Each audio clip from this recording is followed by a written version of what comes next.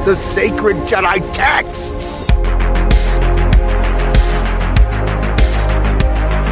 A pile of old books.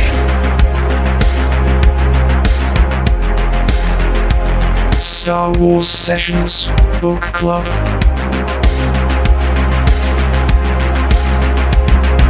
Greetings, Exalted Ones, and welcome to this review episode of Star Wars Sessions Book Club. Listen, if you ain't into the books, get out of the treehouse. No, you can stay, because all we do on this show is talk about the sacred Jedi texts! Yes, indeed. So, for this episode, I am going to be doing a spoiler review of Delilah S. Dawson's Star Wars Inquisitor, Rise of the Red Blade. And as is customary with these reviews, you will get a book bang as well, if I could be so bold as to say such a term. Got a bang the old tome here. I've read this now. It was very kindly provided to me by the lads and ladies over at Penguin Random House Star Wars Books UK. Always appreciative of those guys and their efforts, and for sending review copies in advance. Now, this was a book that, when it was announced, I thought, what a weird title. In fact, I've said on many occasions, not really a fan of the title. And even now, having read the book, I still think the title is a bit waff. I'm not a fan of the title. Inquisitor, Rise of the Red Blade. It kind of falls into the Jedi, Fallen Order, Jedi, Survivor way of naming things and naming conventions there. So in that sense, no issue. Star Wars Jedi something, Star Wars Inquisitor something. I dig it. Rise of the Red Blade sounded a bit cheap and a bit cheesy to me. And I'm not going to change my opinion on that. I do think it's not the best title. But it is written by Delilah S. Dawson, as previously mentioned, and she's previously penned the Galaxy's Edge Black Spire book, which I've actually just finished listening to the audiobook of. I've read the book before, but I'm going through a phase now where on my commutes I like to listen to an audiobook, usually a Star Wars one, and Black Spire was one of the ones I hadn't listened to the audiobook of, so we listened to that again, and I dug it. I really do enjoy that book, even with the egregious Galaxy's Edge Black Spire outpost mentions throughout, but that's what it's there for. Let's not lie about it. Princess and the Scoundrel did the same thing. As long as it's done organically enough, then I dig it. And Black Spire, it pushed those boundaries, but it's fine. And she also wrote Phasma, which I think is a criminally underrated book, actually, in the new canon. I think that's a really, really, really good book. But I'm sure we'll mention any kind of connections to that or comparisons shortly.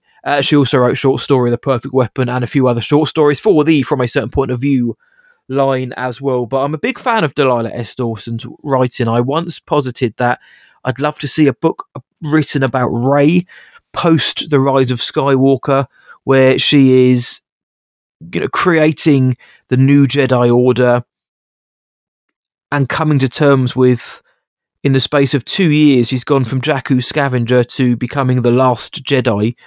The friends she's made along the way, the family, Ben Solo, Kylo Ren. How does she deal with him being such a big part of her life and then not being there anymore? The conflict, the trauma, the grief, and then the heroism and hope coming out of as well. I think Delilah S. Dawson would be sweet for that job. So yeah, Lucasfilm, we know you're listening. There's my pitch. No royalties expected. Just maybe get me and Luke in the canon. We'd love that. Anyway, let's get to the reason why we're all here tonight, which is Inquisitor, Rise of the Red Blade. One more time, this is going to be a spoiler review. I won't be going into every single page of the book and every single facet of what happens, but I want to be able to speak freely about what happens in the story without being handcuffed somewhat by trying to tiptoe around spoilery points. So you've been warned, this is a spoiler review. Now, done. We are out of the way for that. So the book focuses on Jedi Padawan Iskat Akaris. Now, the name may not be, it may not jump out to you too much, but this isn't Iskat's first rodeo. She first appeared in the Darth Vader run by Charles Soule from 2017. She appeared in episode 19. By episode, I of course mean issue. She appeared in issue 19 as, let's face it, just another Inquisitor.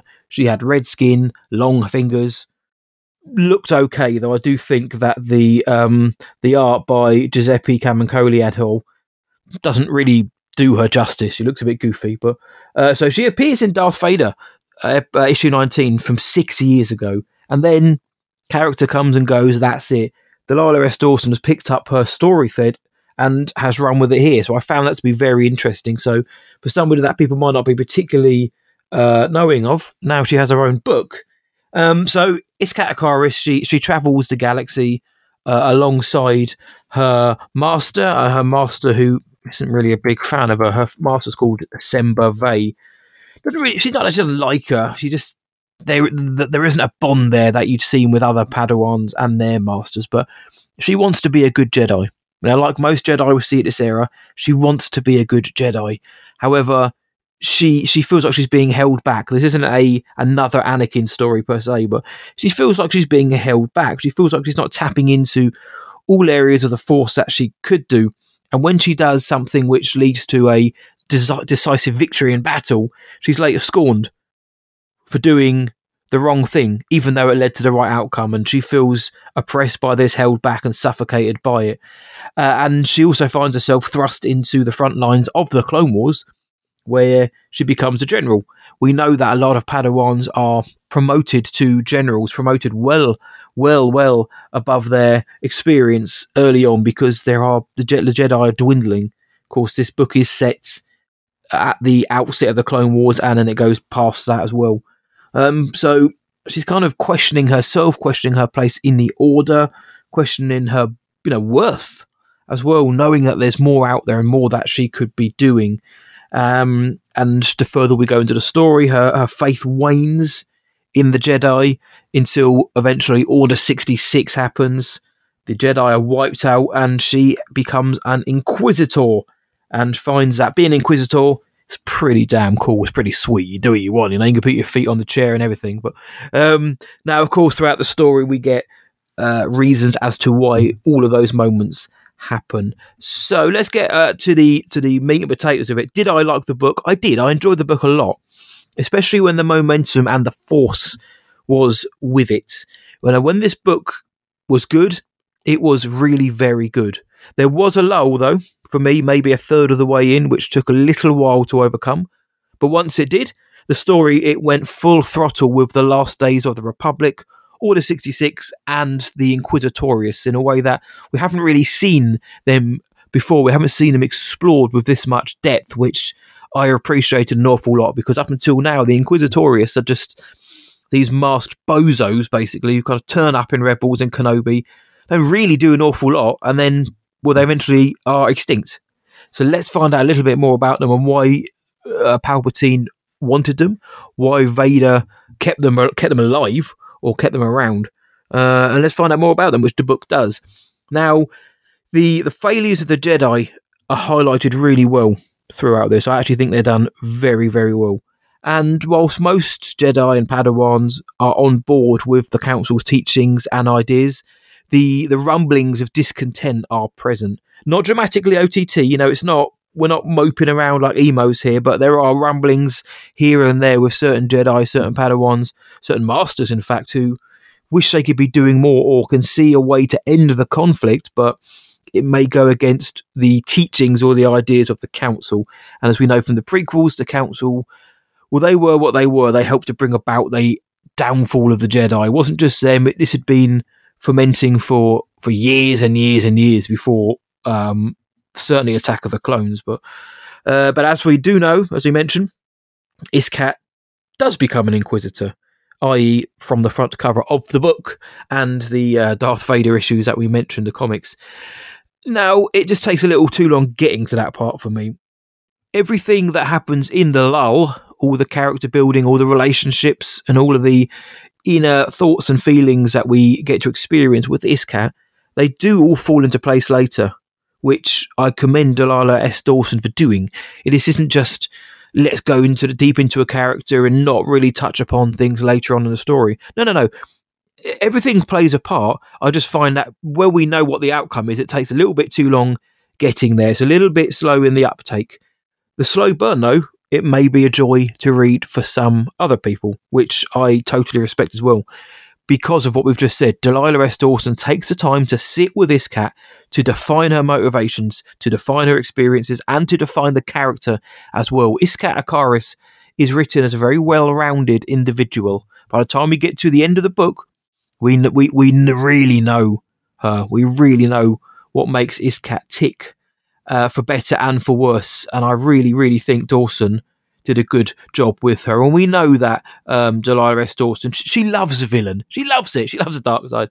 As I mentioned, there might be a little comparison. Phasma. The Phasma novel did wonders for that character that the films just decided not to bother with. But it dove behind the Chrome Dome, and we saw more about Phasma from the beginnings, from the time when she was on the rise within her own people to joining the First Order and beyond. Dawson is very adept at taking the time with the characters without making it feel overly boring, overly dull, for want of a better term. And yes, there is a lull in this book. I've mentioned that, and there is. For me, that is, when I was reading it, I was hoping, come on, let's get past this, let's move. It wasn't boring, it wasn't badly written. It was more, I know what's coming, and this is setting up the foundations, but it's doing it in a way which wasn't quite engaging me in the way that I wanted it to. But on the same token, I didn't find it badly written, as mentioned. It was just there for me. However, there are those out there who would have read this and thought this is a sizzling, scintillating character study in those moments, and I respect that. I respect that. And speaking of the character, Iskat, what I also enjoyed is she goes through this spiritual awakening almost. So once leaving the Order, she can do and be who she wants. Being held back or admonished for doing the right thing, but maybe in the wrong way by the council, doesn't apply anymore. And the Inquisitorius, like we said, gets some foundations. What were they like? What was the training like? What is the competition and the hatred and distrust of each other like? What was the lifestyle like? We even kind of dig into kind of the lifestyle of the Inquisitors. We don't find out kind of what they have for breakfast, lunch and dinner and all that kind of stuff, really, but we find out in comparison to the Jedi, even like the living quarters, how is that? And what's the pressure? What's the expectations? I really, really enjoyed those moments. And yes, we do get to witness Daddy Vader in a little bit of action as well, which I dug, and we obviously get a bit of Palpatine too. Going back to the characters here now, Dawson doesn't hold back when it comes to them killing each other, the characters killing other characters, or just death. Delilah S. Dawson has a handle on how to write heavy, weighty moments in books and thematically as well. And it's worth mentioning too that the book begins with a raw and earnest introduction from Dawson herself, relating to how the story unfolds in relation to her own life experiences, which will act as a warning for some, but it was refreshing and quite emotional as well to see this kind of, these words just so visibly put out there for everyone to hear and know before reading the book. But I respect Delilah S. Dawson for putting herself out there in the way that she did. But she knows how to write heavier situations in this book and also in Black Spy, which does deal with a lot of trauma as well, as does Phasma. So I'm not going to advocate for violence and R ratings, and all that kind of guff like some do. You know me, I love me all of those things. My favourite genre, my favourite films are horror films, but there doesn't always need to be a crossover. But I do believe stakes are needed in Star Wars. I really, really do. One something that Andor got right is it made me think the Empire were abhorrent, were abysmal, and that it was hopeless. And I think we need stakes, and the morally grey side of Star Wars should be acknowledged, because not everyone is squeaky clean or morally balanced, even if they are or were a servant of the light. And I don't mean let's introduce the grey Jedi, because it's cringe, isn't it? It's a silly idea, but I do think we need to go more into this. We have Iskat. She stabs, slices and decapitates her way through the story, and she's loving it. She finds there is something empowering about it almost. Not a bloodlust, but the need to be able to do what's right and the feeling that it gives and represents that when she does it, it feels like a release, but it's written so well that Iskat doesn't just feel like a butcher or anything like that. And the wonderful way they brought Iskat's story to life verbatim from the comics at the end was sensational. I've always said a good canon book like this one, what they do is they should act as a foundation either for the films or the animated series, in terms of maybe not potentially being the A-tier moments that are going to define the story going ahead. But we know what's happened. Let's beef it out a little bit, which is what Rise of the Red Blade does. We know what happens in Attack of the Clones, in the prequels, and Order 66 and beyond, and Rebels and Obi-Wan Kenobi. Rise of the Red Blade takes that and it expands upon it. So if you don't read the book, you don't miss anything. But if you do read the book, it adds those extra layers like a good canon book should do. But it also, for me, the books and the comics and the video games and the animated series, I'll lump those in, should also act as cousins who just like to play football together and get on. Let's intertwine, let's interconnect with each other's stories. And they do that so well here as well. We're throughout Rise of the Red Blade. There's a lot of references to Mike Chen's Brotherhood, which came out last year, I believe, or if it was this year, then my God, this year's gone quickly. There's a cool Jedi Fallen Order reference, as one of the Jedi, Cyrus O'Kent, is sent to help fight the Separatists on Braca, which I dug that an awful lot. There are nods to Rebels, there are nods to Obi-Wan Kenobi throughout as well. Keller and Beck is mentioned as a teacher of younglings, as we see him from Jedi Temple Adventures, and also obviously The Mandalorian. And also the Clone Wars and the prequels and Matt Stover's Revenge of the Sith novel. So much gets referenced here, and the comics, of course, let's not forget. And I love it when stories do this. They kind of they lift each other up and really create this rich tapestry, which is what Star Wars should be. There can only be so many films. There can only be so many streaming series. This is what the expanded universe is for, is to build on a moment which would otherwise be unseen. And the moment in the comics really, really is brought to life here. In the end of the comics, spoiler alert, and the end of the book, Iskat is killed alongside her friend, her lover, her ex-Jedi Padawan, colleague, and now Inquisitor Tualon, who I don't believe gets a Inquisitor name. Iskat is revealed to be the 13th sister. I don't believe Tualon has given an Inquisitor rank, which I think you have to kind of, they say you have to earn that essentially, so maybe he hasn't earned it, despite being in the gang for years. But in the end of the book, we see that they're trying to prevent Eve Koff, the ex-Jedi, his daughter, being taken by the Inquisitorius for Project Harvester, so they can turn her into an Inquisitor, because she's Force sensitive. And basically they kind of tear up a little bit of Coruscant in order to stop Vader getting his hands on the kid and allowing the mother and baby to escape on their ship. Now, we see that in the book as well. And the way that Dawson pretty much verbatim recreates this in the book, I think is done so well. Like I said, almost verbatim. The final panels just show Iskat and Tualon looking at each other and saying the lines that they do as Darth Vader holds them in the air, Force chokes them before killing them. Actually, no, he doesn't kill him. It's a kind of very poetic death. Darth Vader has both of them ignite their sabers and then uses a Force to have them stab each other and kill themselves. Pretty dark stuff. Come on now. And that's what happens in the book. They say a few lines and then bish bash bosh, done. But here Dawson delivers their inner thoughts, their feelings, which I thought was really well done, really cool to see and read. What were they thinking in that moment? How are they relaying their past experiences, their past relationships? How did it all come to this? I really think that was handled so well, and I love to see that. She's taken, Delilah S. Dawson has taken Darth Vader issue 20 now, at that Charles Soule, who's been on the show before, wrote and didn't change it. It wasn't like, you know what, yeah, that blows. He's like, this is how it happened. I'm going to write it like that, and I'm going to build upon that. Really, really respected that an awful lot. So Canon-wise, it really helps build the foundation, continues to build the foundations. I think the Clone Wars and prequel threads were so well written. Mace Windu is again written like a jerk. He just scowls and doesn't really trust anyone. He's aloof. And it's easy to see why he was at the forefront of the Jedi downfall. And the other Jedi mentioned, of course, Yoda's mentioned. I've mentioned Ethkoff, Ki-Adi-Mundi, Pong Krell gets to mention, a few of them actually.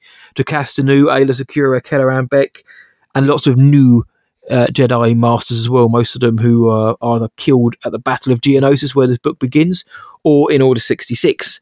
And the Inquisitors, we hear a lot about the Inquisitors. We hear of the Ninth Sister, of course, from the comics and the Jedi games. The Eighth Brother, the Fifth Brother, the Fourth Sister, that one from Kenobi.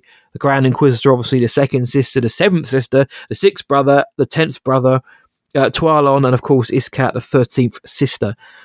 A lot crammed into this book. Palpatine as senator is in this, and he meets Iskat and manipulates her. He knows the score. He knows that Iskat isn't jiving with the Jedi Council. He sees her raw power and the darkness that resides within her. So he makes sure he kind of is in the right place at the right time to put a little worm in her ear. I know what you're going through. I think you're better than how they treat you, but it is what it is. Come back to me if you need any help. And he uses a fella called Hizo as a conduit as well. So everything has its place. It isn't just Iskat is annoyed at the council. I'm going to become a baddie. Little things are put into place. We know Palps is a master manipulator. There's that going on. There's a mystery about a woman called Feyre. The mystery being that's her mother. We find that out later. Pretty easy mystery to unravel, but it's there. And also her own origins. Where is Iskat from? She doesn't know where she's from. No one's ever told her. None of it is in the Jedi archives. But she's from a place called Pakori. So there's a mystery going on. There's the manipulation from Palps. There's the action. There's the inner turmoil. There's the grief, the trauma, the overhanging spectre of Order 66 and beyond. There's a lot to take in this book. And Dawson does a really good job at delivering it. So there was that slow burn. Okay, maybe a third of the way through, a third part way through. And it does go on for a decent chunk of the novel. Considering, again, we know where this goes. I'd say 2/3 of the book is dedicated to Iskat as a Jedi, and the final third is Inquisitor, Darkside Iskat. But that's written very well. Also, there's a lot of conflict which she overcomes with the swing of a saber a few times.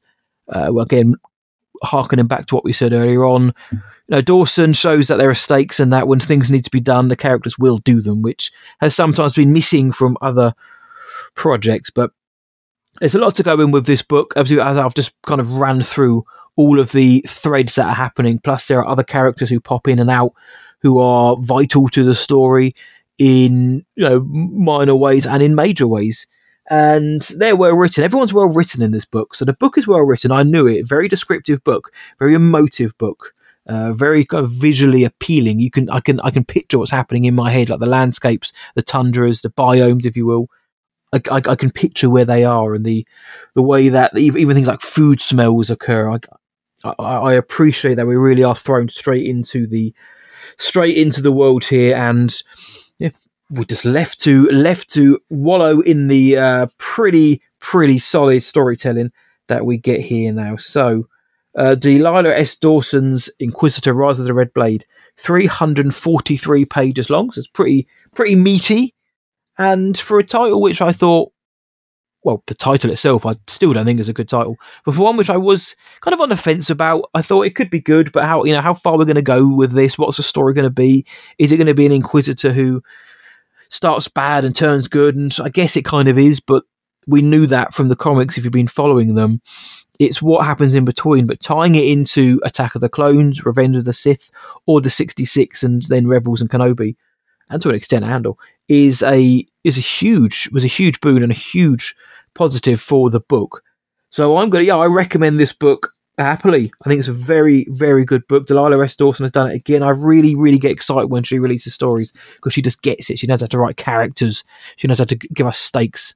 And that for me is, it's 101. Give me some good characters and give me something to care about. Give me a reason to worry or to care or to cling to them, connect to them. And I'm in. Simple as that. Of course, I need a great story to go along with it. But the characters always come first. You can have the best story in the world, but if the characters aren't quite there, you're missing something. So for me, it starts with the characters. Delilah S. Dawson gets the characters, and this is her first time writing, lightsaber swinging baddies or goodies, and I think she does a very good job. So we'll recommend this one happily, with a caveat that, yes, to me there was a lull in the middle, which brought the story down and kind of brought some of that momentum to a halt. But when it gets going after that, it really does get going. So fans of the comics will really enjoy the ending of this, and fans of the canon will enjoy the interconnectivity at play here. So go and get this if you can. It's available from all good bookstores. Always buy independently if you can. If not, get the audiobook on Audible. You probably get a free trial if you go on Audible. I haven't got one to give you. Maybe I will do in the future. But for now, I'd say check it out. If you're a fan of that era of Star Wars, especially the prequel novels, I think you'll find an awful lot to like here. Or if you just want a good character study of a character who isn't entirely weighed down by existing baggage. Yes, we know her end game, but we don't know the rest of the game. Then I think you'll enjoy this one. But Delilah S. Dawson, bravo, another wonderful effort. Keep going, keep giving us these stories, and I'm going to keep reading them. So in terms of a rating, I'll probably give it 3.75 out of 5, because the lull does, or maybe I'll go to 4. Maybe I'll go 4 out of 5. 4 out of 5. The lull does affect the story, but what comes before and after is so well written that I can get over it. I can get over it, son. Come on, get over yourself, and I will do. But 4 out of 5 for Inquisitor Rise of the Red Blade. Go to pick it up wherever you can. And that will bring an end to this spoiler kind of recap and thoughts and opinions on Inquisitor Rise of the Red Blade. Thank you, everybody, for listening. If you've read the book, would love to know what you think about it. If you liked it, if you didn't like it, let us know your opinions. Always here for it. Just search Star Wars Sessions across all of the social medias, including Threads and all of those other new offshoots that we've got. Send us a message, an email to hello@starwarsessions.co.uk if you want to send us an email with your thoughts, or join us on our Discord. Hit us up in our DMs. We'll vet you a little bit. Make sure you're going to fit in with the gang. There is really no vetting process. Don't worry. But send us a message. Get in on the Discord. We've got a book club section there to talk about the canon as well. And yeah, keep doing what you're doing, guys. Keep listening. Keep supporting. We appreciate every single one of you. But with that is going to bring an end to the review. From me, see ya.